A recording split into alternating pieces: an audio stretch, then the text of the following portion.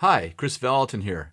Welcome to my podcast, where I hope to inspire you to walk in your royal identity in Christ and experience God's goodness in every area of your life.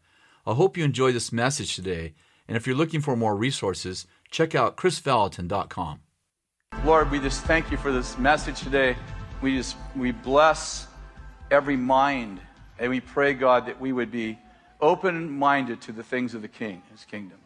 Amen. God bless. Awesome. Well, this morning I want to talk about the power of authenticity, or the power of being real. And I had an encounter. It's been a few months ago, and I want to read you part of the encounter. But you know, the sons of Issachar were famous, really, at least in the Bible, for one main thing. They understood the times, and they understood what Israel should do in the times. And I think it's really important for us to understand the times so that we can actually correspondently do what we're supposed to do in the times, so we can be congruent with the times. And so I want to just talk to you a little bit about something that I think that God is inspiring in America, but all over the world. And let me just read it to you, a few of the points. The Lord told me that we are living in the age of authenticity. He told me we're living in the age of authenticity. And there is a movement rising that challenges people to be real and authentic. And I really believe that God has inspired this move. You know, sometimes I think that God inspires, when God inspires a move, I think sometimes we're not really sure why it happens. It's kind of like, why do birds fly south in the winter? It's kind of instinctive. And I think that when God moves on people, oftentimes instinctively, we do things that we can't really explain. We try to explain them, but we don't really know why we do what we're doing. And I think that God is inspiring this move of authenticity. And I think it's spreading all over the world. And I think that people are really tired of being pressured into trying to be someone else. And I think that if you're authentic, then you are, whether people agree with you or not, you're more likely to be trusted. There's this thing of authenticity that the Lord is saying, come out and be real. Now, I want to, before I go on and tell you more about what I believe that God is doing, I want to remind you that when God moves in the earth, that oftentimes the enemy cannot stop the move of God, so he tries to dilute it by his own move. For instance, Moses goes to Pharaoh, and first of all, God said to Moses, I want you to go tell Pharaoh, let my people go. And here's a huge move of God. God has waited 400 years to free the Israelites from the Egyptians. Agreed, a new epic season. And God goes, it's time to free the people. And so he says to Moses, you're going to talk to Pharaoh, and you're going to tell him, let my people go. And Moses goes, what if he says no? And you remember the story. Moses, what's in your hand? Throws down a staff, it becomes a snake, and goes, do that. So he goes to Pharaoh, him and Aaron, and says, let my people go. Of course, Pharaoh says, no, I'm not doing that. He throws down his staff, actually Aaron's staff, throws down a staff, it becomes a snake. But do you remember what happened? The sorcerers threw down their staffs, and they became two snakes. In fact, the first 5 plagues that Moses was commanded to do, the first 5 miracles, the sorcerers duplicated every one of those miracles. My point is this, that oftentimes we see God, if you will, throw down his staff, and it becomes a snake, and the enemy duplicates it with 2 snakes, and Christians run away from the snakes going, well, that's a New Age thing, that's a demonic thing, that's the enemy's thing. And it becomes the enemy's thing. It becomes self-fulfilling prophecies because believers who were supposed to perpetuate the move of God actually ran from the move. And I'm saying all of that often happens because we don't understand the times, and we think because the enemy actually doubles God's move, we don't realize that greater is he that's in us than he that's in the world. And metaphorically, God's snake ate the other 2 snakes. But it doesn't happen in our time because we run away from all the snakes. And on Facebook, we declare that is a demonic move, not realizing that God initiated the move. Think about when God initiated the move of Jesus on the earth to free his people from sin. Think about this. Do you remember that the enemy heard about Jesus being born in a manger and all this stuff? And what happened? The Herod, remember? King Herod kills all the firstborn males. In other words, would the move of God be known as a savior, or would it be known as a genocide? Because both things happen simultaneously. Is it God or is it the devil? Yes. And I'm saying I'd propose that the enemy could not stop the Savior of the world. So he tried to create a distraction. Are you following me? We label it, we see it after the distraction and miss the Savior. So I think it's important to know, like, what time is it so we can actually be involved. We can actually make sure we're following the right snake, so to speak. Right? We see God's snake in there. We go, hey, that looks like the enemy, but God's in the middle of it. God initiated it. And I think that oftentimes God initiates things that the enemy takes over because believers specifically do not get involved and co-labor with God. So I want to tell you a little bit about this move of God.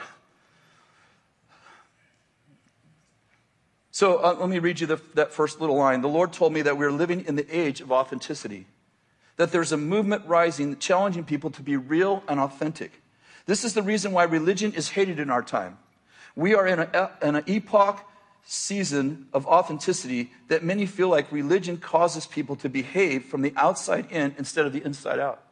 Religion often pressures people to do things for the sake of appearance of spirituality. What I'm getting at, do you remember in the days of Jesus, we as believers, we often see Jesus like he was so kind, like sinners loved him. I'd suggest that not all sinners loved him, and that most of the sinners who didn't love him were the religious people. Like Jesus was really kind to the adulteress, but not so nice to the religious people. And so we can kind of put those religious people in a category, those Pharisees, those scribes, those Sadducees, they were evil. And then we have to use our discernment, because did you notice in the book of Acts who was leading much of the move of God? It was the Pharisees who once were against him. And how many of you understand that in that day, it was only the Pharisees and Sadducees and scribes that actually knew the Bible? For instance, the Apostle Paul. How many understand that Apostle Paul was one of the Pharisees that actually converted to Christianity, who wrote 13 books of the New Testament? I'm trying to say, if you stereotype people and you go, the religious people are all against God, you're going to miss some of God's snakes. Because God has his snakes in every realm of society. And so when you make blanket statements, instead of seeing with the eyes of God, instead of understanding with the heart of God, you make blanket statements about big groups of people, you're going to miss the fact that God's got a snake in that group too. I'm saying good snake, right? Okay, just making sure. Everybody makes mistakes, but in this move of God, if you're quick to admit them to others and to yourself, you'll endear yourself to others. Authenticity is driving reality shows. I'm trying to say, when God does something, it manifests naturally. One of the ways it's naturally manifesting is that people are going, I don't want to watch a fiction movie anymore. I want to watch a reality show. Now, we all know reality shows not usually reality. It's so funny. It's a reality show. It's like, no, life doesn't really happen like that. But I'm saying there's a hunger for give me what's real. I'm tired of your Instagram, all your children are smiling. My children don't smile like that. Stop and give me the real thing. One of the most repeated hashtags is unfiltered on photos. Unfiltered. It means I didn't Photoshop myself. This is what I really look like. I'm trying to say this move of God is actually in the very fabric of people's thinking, but they don't know it's God. Okay, here we go. We're streaming, so let's see if this will work. I propose that Donald Trump's popularity is being driven by this epic season of authenticity. Whether you like him, you don't like him, that's not my point at all. It's not a political statement at all. But he's real, and people would rather have a real disagreement with someone who's authentic than an agreement with someone who they deem is telling them what they want to hear. And by the way, the same thing's happening in Brazil right now. If you watch the Brazilian, I got a chance to pray over the Brazilian president before he was president in April, him and his family. And he's This is what the Brazilians said. Obviously, I don't even know the language. So the Brazilians say, this is the Donald Trump of Brazil. And my point is that authentic people, I'm not saying I agree with their politics or anything. Just hear this one part. Authentic people are rising to places of power because people are starving. Give me the real. I don't agree with him, but at least I actually know what he's thinking. I actually know what she's thinking. And there's something about this season, this era of authenticity that God's snake began. Okay, here we go. It's going to get worse. You look happy, so I'll take another risk. I believe God's in the Me Too movement. I believe that God is draining the swamp, not any political person. That God, okay, just follow me. Okay, put on your discernment eyes, and we love Chris no matter what he says. Because Chris is real, and even though we don't agree with him, we still know where we stand with him. Okay, thank you. Follow me, and I'm going to give you a prophecy that I believe that's true. I don't give out the ones I don't think are true anymore. I'll quit that completely. That was a joke that I ever did that in the first place. I believe that God's in the Me Too movement, and I believe that God is creating morality through an authenticity. I'm going to share it with you in a minute why that is, how I believe that is. But I believe that God is moving in Hollywood. And I believe that people are beginning to stand up and say, I confess, I did that. I was wrong about that. That person raped me. That person I slept with that producer so I could get that movie spot. And I believe that God is beginning to create a culture, a confession, and authenticity because it's the first step into wholeness. And here's my prediction. In the next 10 years, the people, actresses and actors are going to begin to refuse to be in risque scenes. Because they're going to say, I can see that thing I just repented of is actually being perpetuated by the movie I was in. And you're going to see in the next 10 years that there's going to be a whole move towards wholeness. You know how people are in the last 20, 30 years are into Whole Foods? I haven't caught up with that move yet. You know how people stop smoking? Like 70% of people in America stop smoking. I'm saying, like, what happened? I'm saying, I don't want to make too much of it, but I believe God is in the business of wholeness. And you can say, well, this happened, that advertisement happened, this person got involved. But God is the tipping point into morality. And I believe that he snuck a snake in to Hollywood, into the political world, into the world of Herod, and into the world of the Pharisees. And I think it's going to shift culture. And I think it'll only shift culture if we get involved. If we miss the snake, we won't co-labor. God goes, okay, I throw the snake in there, keep going back. Moses, Aaron. How many know if they would have thrown the snake down and Pharaoh would have thrown down 2 staffs and 2 snakes, and they would have, well, that didn't work. I quit. Come on, Aaron, let's just go try something else, How many know that it was 5 miracles that the sorcerers duplicated before they could no longer duplicate the miracles of God?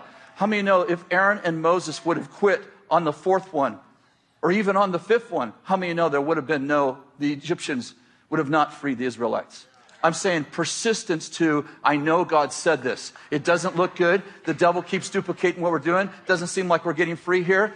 Aaron, let's just keep doing what God said. How long are we going to do this, Mo? We're going to do this till the people go free. That's when we're going to do it. I love that. I love authenticity because God's authentic. I mean, one of the things that endears me to the Bible is that God tells on his own people. He's like, I love David. He's a man after my heart. Oh, he murdered a guy and committed adultery with another one, but still a good guy. How about Abraham, the father of faith, who had a season of doubt in which he had a child out of wedlock? God goes, he's the father of faith, mostly.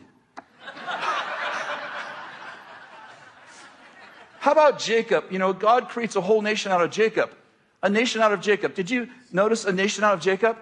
2 wives and 2 mistresses. 7 children from mistresses. And God goes, that's a nation? We're like, God, those were not even his wives. He's a good man.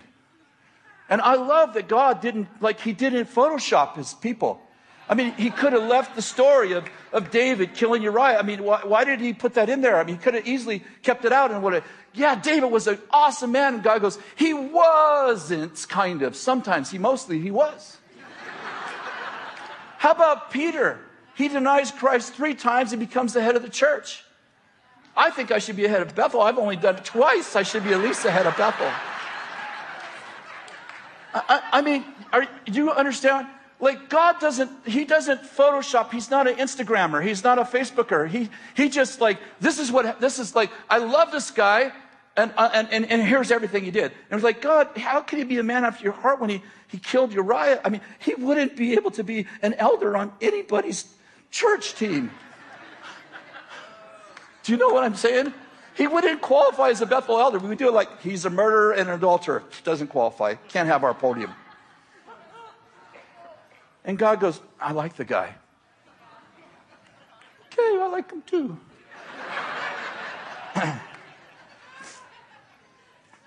This authenticity, like, why is God involved? And I'm sure there's a lot more reasons than I have in mind. But one of the reasons is authenticity leads to confession, which brings wholeness. In 1 John 1:9, it says, if we confess our sins, help me, he's faithful and just to forgive our sins and help me, cleanse me from all unrighteousness. The first step of wholeness, the first step, like, you can't take another step until you confess your sins. I'm saying there's this piece of authenticity when I finally say, I did that. I was wrong. How many know that didn't fix everything, but it began the process of wholeness. God said, if you'll confess, I will put you on the process where I will cleanse you from all unrighteousness. What does cleansing from unrighteousness mean? It means the core root reason why you sinned. Maybe it was insecurity. Maybe it was fear. Maybe it was hatred. God goes, I'm going to drive that thing out of you, but it's going to begin with, you are going to start it by authenticity. You're going to be real, and you're going to admit, I was wrong. Now, I want to just say that some people get addicted to confession. Follow me. There is a kind of burden lifted when you tell the truth about your brokenness, about your sin. There is. And probably all of us know people that they've learned that when I'm honest about my sin, a weight is lifted. But how many understand that confession needs to lead to repentance? So I can get addicted to confession, but I never actually I just keep lifting the burden, but then I keep living the lifestyle. So confession breaks the power of sin, but repentance connects me to the power of grace. And Paul said this in 2 Corinthians 7:10, for sorrow that is according to the will of God produces repentance without regret, leading to salvation. But the sorrow of the world produces death. And so we understand that repentance, like, first we confess. Great. But we're not whole yet. Now we repent. And let me tell you, a repentance, it means to change someone, to change your mind. But it comes from 2 words, and I don't know anything about Greek. This is just a study I did. I barely know English. Well, you can laugh, but when I was born, I spoke in tongues. My parents taught me English. That'll settle for a while. The Greek word repentance comes from 2 words. The first one is meta, and it means after or afterward. And the second one is N-O-E-O, and it means to understand or to perceive. In other words, repentance means after I sinned, I understood my sin differently. I no longer want to do that. When I lied to my wife, after I sinned, I realized, I repented, I understood it afterwards. I understood that breaks my relationship with my wife, and therefore I don't want to do it anymore. Are you with me? So repentance doesn't mean, oh, I'm so sorry. Oh, repentance means, oh, I see that was wrong and it's destructive. Are you with me? And then the third part of this repentance is, Jesus said it in Matthew chapter 3. He said, bring forth fruit of repentance. What does that mean? I love Danny Silk's idea. He says, you drop, like, sin is like, I dropped a 5-gallon bucket of paint. Repentance is like, who did I get it on? Like, the fruit is, I go clean up my mess. Does that make sense? And so these are the steps. And this is what authenticity is releasing in us. This spirit of authenticity that the Lord is releasing is causing people to confess, to repent, and to bring forth fruit of repentance. We're watching it in our own grandson. Just 3 months ago or so, he wasn't walking with the Lord at all and doing all kinds of crazy stuff. And he ended up on the car fire, working for a guy who was really a lover of Jesus. We kind of encouraged him to work on the fire. Like, if you want to eat, you'll be working on the fire. It was very encouraging. He connected with this man who led him back in connection with the Lord. And right there in the second row, the Lord touched him. He was on the floor for, I don't know, hour and a half or 2 hours. He got up, and I happened to be in the room that day. And he turned to me and he said, Papa, something like hate left me. Something like bitterness and hatred. He said, I was laying on the floor. It was like God was pulling it out of me. And then about, 3 or 4 weeks later, Havla was preaching here, and she called him out, and she gave him a word. Down on the floor he goes again. It's full of electricity. He got up and he's like, Papa, all I want to do is I want to be a preacher. I just want to love God. And we're watching his repentance, his confession. And the first thing he did is he began to, Papa, I need to talk to you. He's telling us about all of his immorality he's been involved in. Something happens when God touches you. He's like, I got to just tell you, I got to get the process started. And he began to apologize, go and apologize to people that he'd hurt. And now we have this conversation yesterday with Jay and Lauren, and we were over there for a few minutes, and they said, it's so nice. Elijah wakes up happy. And Lauren said, I don't even care that his bedroom's dirty anymore because he's nice. That's that thing of repentance. It's that when God moves on us, we confess. We begin to say, oh, I see how my sin is. It's not the way I saw it. It is hurting me and other people. And I began to repent. And so it's just really beautiful what we see happening to him. Here's the snakes that the enemy is throwing down. In the midst of God saying, be authentic, be real, come out, be yourself, be honest, the devil says, go ahead and I'll punish you. I will raise the bar of punishment so high you will never want to confess.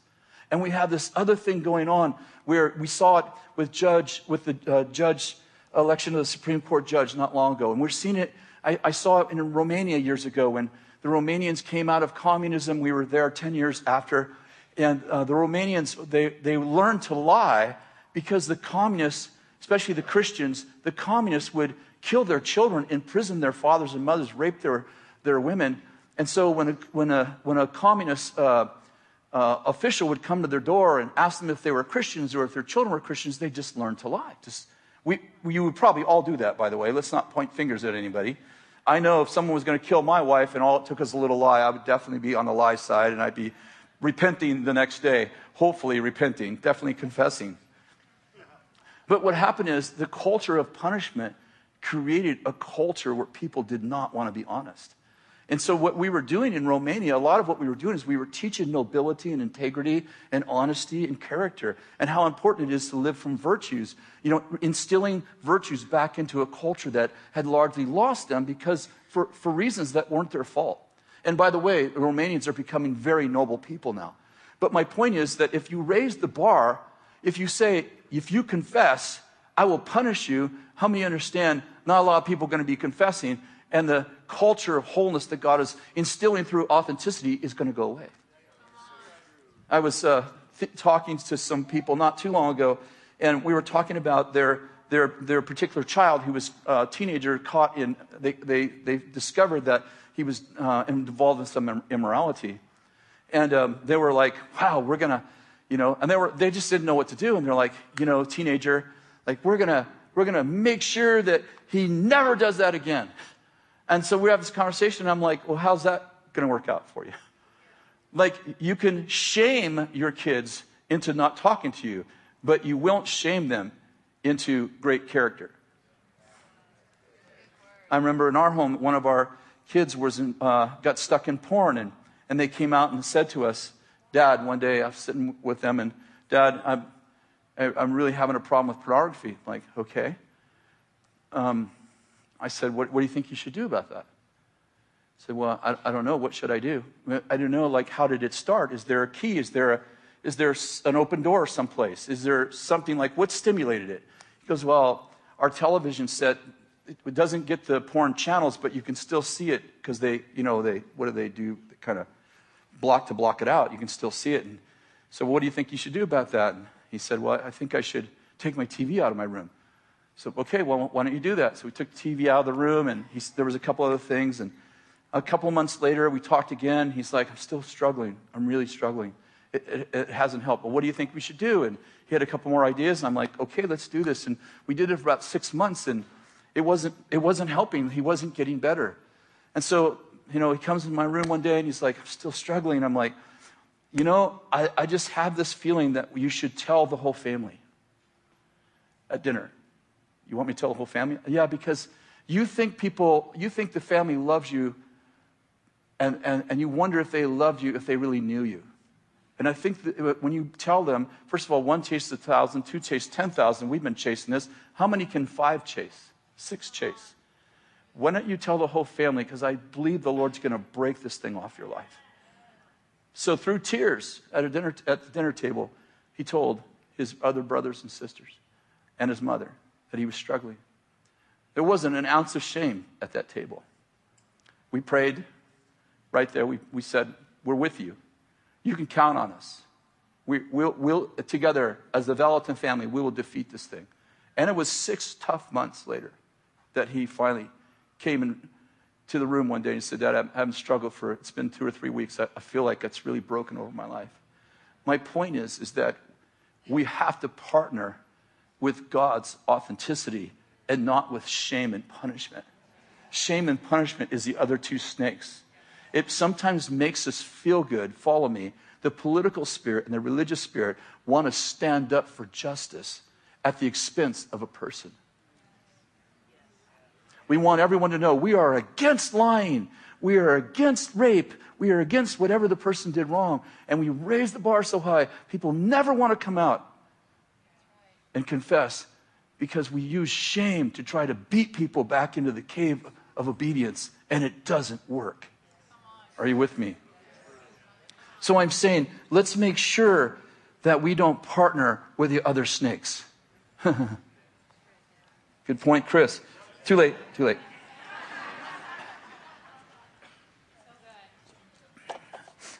Turn to 1 Samuel chapter 18. We're going to finish with this last part.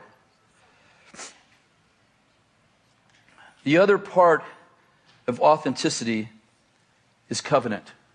Let me read it to you. 1 Samuel 18, verse 1. Now it came about that when David had finished speaking to Saul, that the soul of Jonathan was knit to the soul of David. And Jonathan loved him as himself. And Saul took him that day and did not let him return to his father's house. Then Jonathan made a covenant with David because he loved him as himself. And Jonathan stripped himself of the robe that was on him and gave it to David with his armor, including his sword, his bow, and his belt. This is the second part of authenticity that I think is going to heal marriages. Now, when Jonathan gave David his robe, it wasn't like he gave him a nice coat. These people were kings, not presidents. So Jonathan was the rightful heir to the throne. When he took off his robe and gave it to David, he was saying, I give up my right to the throne and I give it to you. This was powerful. And then he takes his armor off, his sword, his bow, and his belt. This is where I'm going. I think that God is going to break the cohabiting spirit that has been over the land for some 70 years. I think that, cohabiting says, I'm in this for what I can get, and I leave my armor on, and I keep my swords, and my bow, and my belt to protect me from you. But Jonathan said to David, here is my armor. I give you my armor. I have no armor. There's nothing hidden. I am naked and unashamed as Adam and Eve were in the garden. I give you my armor. And then he said, and here's my weapons. I have no weapon to defend me now, David, from you or from anyone else. If anyone is going to defend me, if anyone is going to shield me, it will have to be you, because I have no armor and I have no weapons, and you have my armor and my weapons. And what I'm getting at is, this is what covenant's about. Covenant is about, I love you knowing you can hurt me. And how many understand that you can only love to the depth that you can be hurt? Maybe we should say it the opposite way. You can only be hurt to the depth that you can be loved. No one can hurt you more than somebody that you let connect with you on that level. And here's what happens in life. We let, somebody hurts us. Maybe we're married and we go through a divorce and we're betrayed. You know what betrayal means? Betrayal doesn't mean, oh, that person's against me and they used to be for me. Betrayal means that I told you the secrets in our nakedness, in our nothing hidden. I shared things that I've never shared with anyone else. And you shared them in court against me. You used them against me here. You told other people about me. You took our intimate things that only you and I knew about each other, and you shared them with other people. You betrayed me. And then I make an inward vow that says, I will never let anyone hurt me like that. And what I just did is said, no one will ever love me. And I'm confined to the ice castle, starving for love and afraid of the very thing I need so badly. And God says, here's the answer, authenticity. Come out of the cave and be real. Come out of the cave. God, I might be hurt again, but you'll never be loved again if you don't come out of the cave and be real again. And I believe that cohabiting relationships that, 50, 60, 70 years ago, probably 50 years ago, really began to get momentum. And now people have children out of cohabiting. We see actors and actresses married to each other, and they don't marry, married to each other, together, having children, cohabiting together 10 years, their partner. And I'm saying to you, mark this down. In the next 10 years, there'll be a movement towards marriage. And you know why? Because God has released, like the geese fly south in the winter. You get the idea. In the very DNA of humanity, God has released authenticity. And people are starving to be loved again. And how many know, unless you're authentic, you always worry. Do you love me for who I'm pretending to be? Because if you knew me, you wouldn't love me. And God's saying, be real and you'll see real love.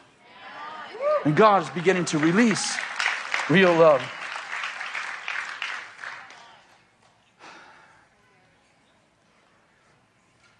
I had the opportunity to go to Winston Churchill's house. And no, he wasn't home, so please stop writing me. I'm just kidding.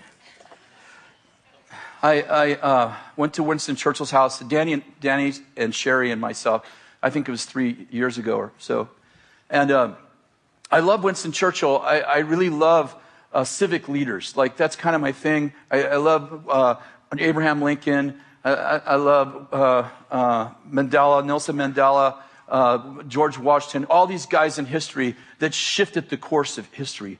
I love those kind of leaders. So I've read a lot about Churchill. So it was really, really, really intriguing to go to his house when you've read, when you've studied a guy's life. And then you have a tour guide that they take you through the house. And his house is kind of like, I'm just guessing, 6,000 to 7,000 square feet. But it began as a cabin, and like they added onto it. It's kind of a really big, really rustic home. And we get there, and I didn't understand what was going to happen to me. We get there, and we have to kind of wait for the tour. And so we get in there, and when we get in there, the tour guide is she's emphasizing the medals. There's this cases and cases, you can imagine, of gifts and medals that were given to Churchill, during and after the war. And so she was talking about the medals and the different things. And I kind of lost the tour track, and I was kind of wandering. You can probably guess this, right? I'm not too good at keeping rules anyway. Kathy gets so mad at me. So I was kind of wandering my own tour and kind of listening what she was saying. And we get to this room. We get to this office. It's pretty large office.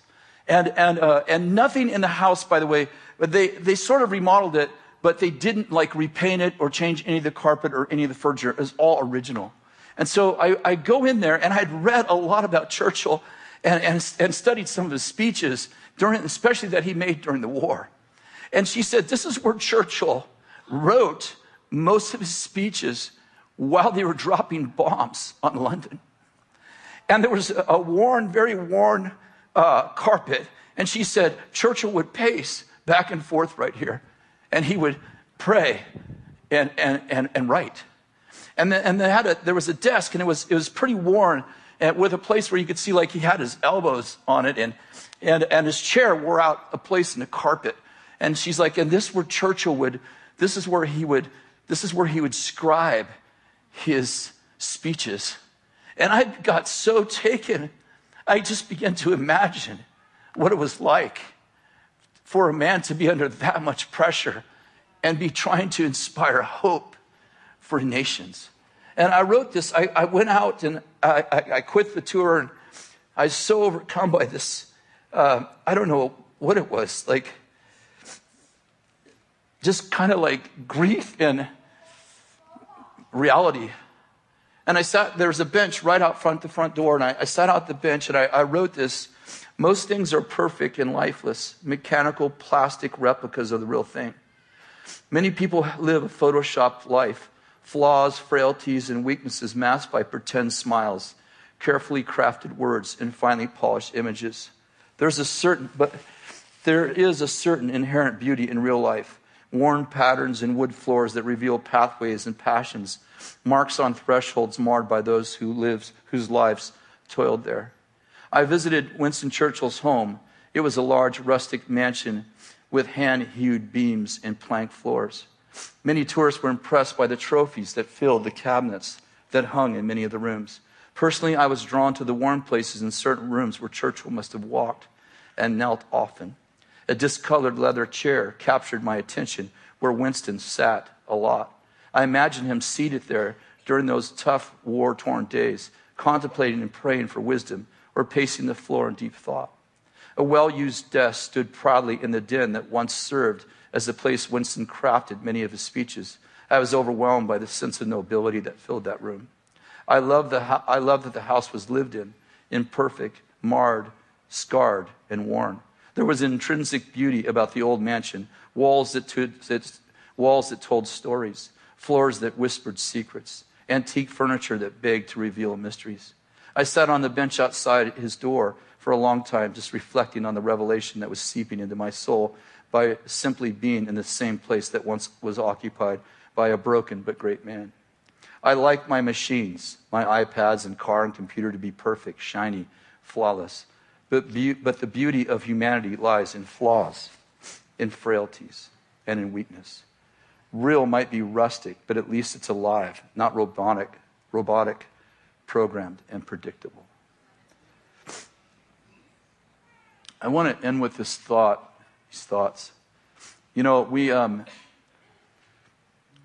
like to read business and leadership books here on our team, and we have one book we've read is the Strength Finders, which is a book that helps you to find your strengths. And you take a test after you read the book, and you find your 5 greatest strengths.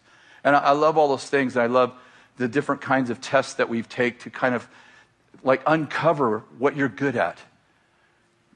But lately and recently, I've been taken by the fact that God likes weakness. And that you could name all your strengths. If I said, who are you? And you said, I'm this and this and this. But if you didn't name your weaknesses, I'm not talking about your moral failures.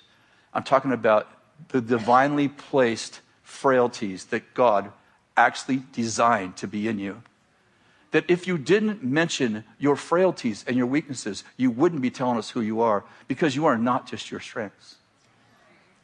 You are your divinely placed weaknesses. Those weaknesses are like carvings in crystal.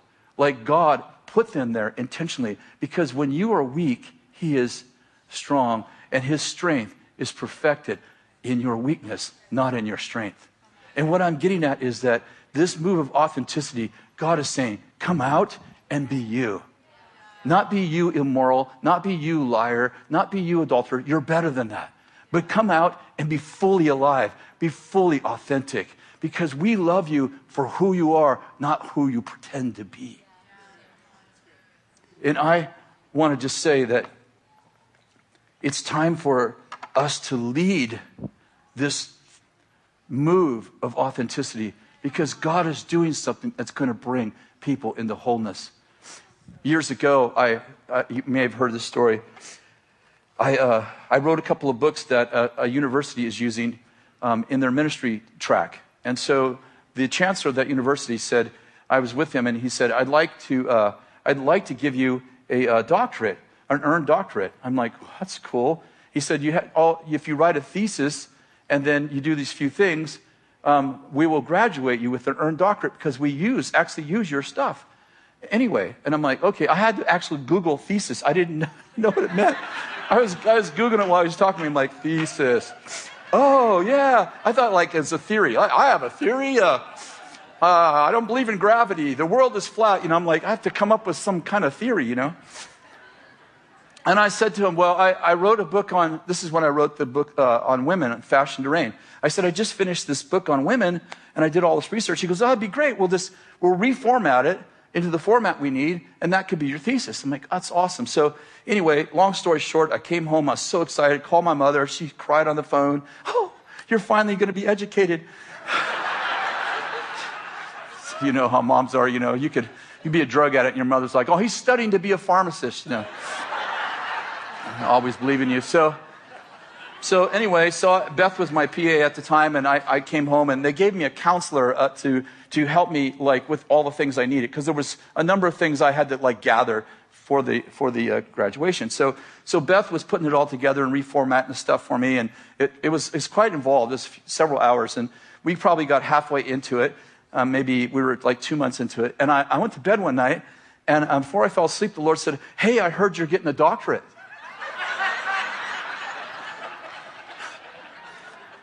I said, yeah. He said, you didn't ask me about that. I said, okay. Can I get a doctorate? He said, no. I said, why not? He said, because if you have letters after your name, people think you can do this, and we both know you can't. And he said, you're a sign of what I can do with weakness. And if you go get letters after your name, people will think you actually can do this, and you know it's only me through you that can do this. So you'll ruin what I created you to be, and that is a broken person who I do a lot through.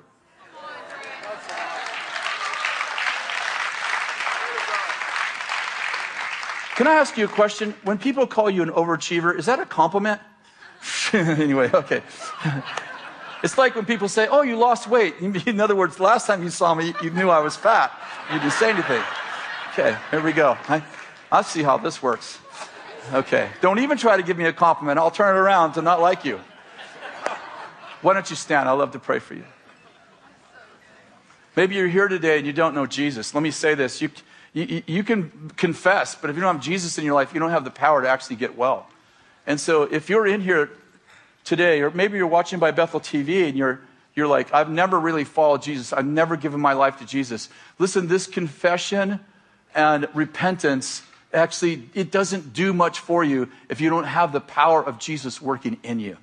And so I want to encourage you, all of us in here have had the same experience where we've actually invited Jesus into our life, and the Bible says we became born again. And I want to invite you into that. If you're watching by Bethel TV, or if you're here in the audience, I'd just like you to raise your hand if you're like, I'd like to meet Jesus. Or maybe you're like, I've met Jesus, but I walked away, and I'd like to make my way back, and I've come here today as the beginning of making my way back. Is there anyone in the room like that? If there's people in the room, would you just raise your hand? I'd just like to pray with you right where you're at. Anyone in the room? Am I missing somebody? Right. Oh, there you are. Awesome. God bless you. We're so excited for you. Yes. There's somebody else too. Oh, yes. We just bless you. We're so excited for you. God's doing a new thing in you. I want to say this word to both of you. Isaiah 43:9, and to the people who are watching too. The former things have come to pass. This is a Bible verse. Behold, I proclaim new things to you. Sing to the Lord a new song. And it means that the Lord is doing a new thing in your life and that he's the one that's going to actually make it happen in your life. And for those who are watching by Bethel TV, I just want to say grace and peace to you. And God's welcoming you into the kingdom. Those two of you, or if there's others that I didn't see, if you'll come up right over here to this banner, they would love just to take 10 minutes with you. They're going to pray with you, share a few verses, give you a Bible, and make sure you get on your way. Let me just pray for you all. Lord, I thank you for what you're doing in this whole season, this whole era of authenticity. That it would lead, Lord, to wholeness in us, and that love and connection would be the result of this Spirit moving over our land. And Lord, I pray that every one of us would have the gift of distinguishing of spirits so we know what snakes are yours, what things you're proposing, what things are really you. And Lord, that we would not run away from a move of God and let the enemy take it over, but we would run into the move of God and partnering with you and making sure that people find freedom and covenant and connection. In Jesus' name. And everybody said, amen. God bless. Thanks so much for listening to my podcast. If you want to find out more, read my blog or listen to the previous podcast episodes. Go to chrisvallotton.com. Have an awesome day.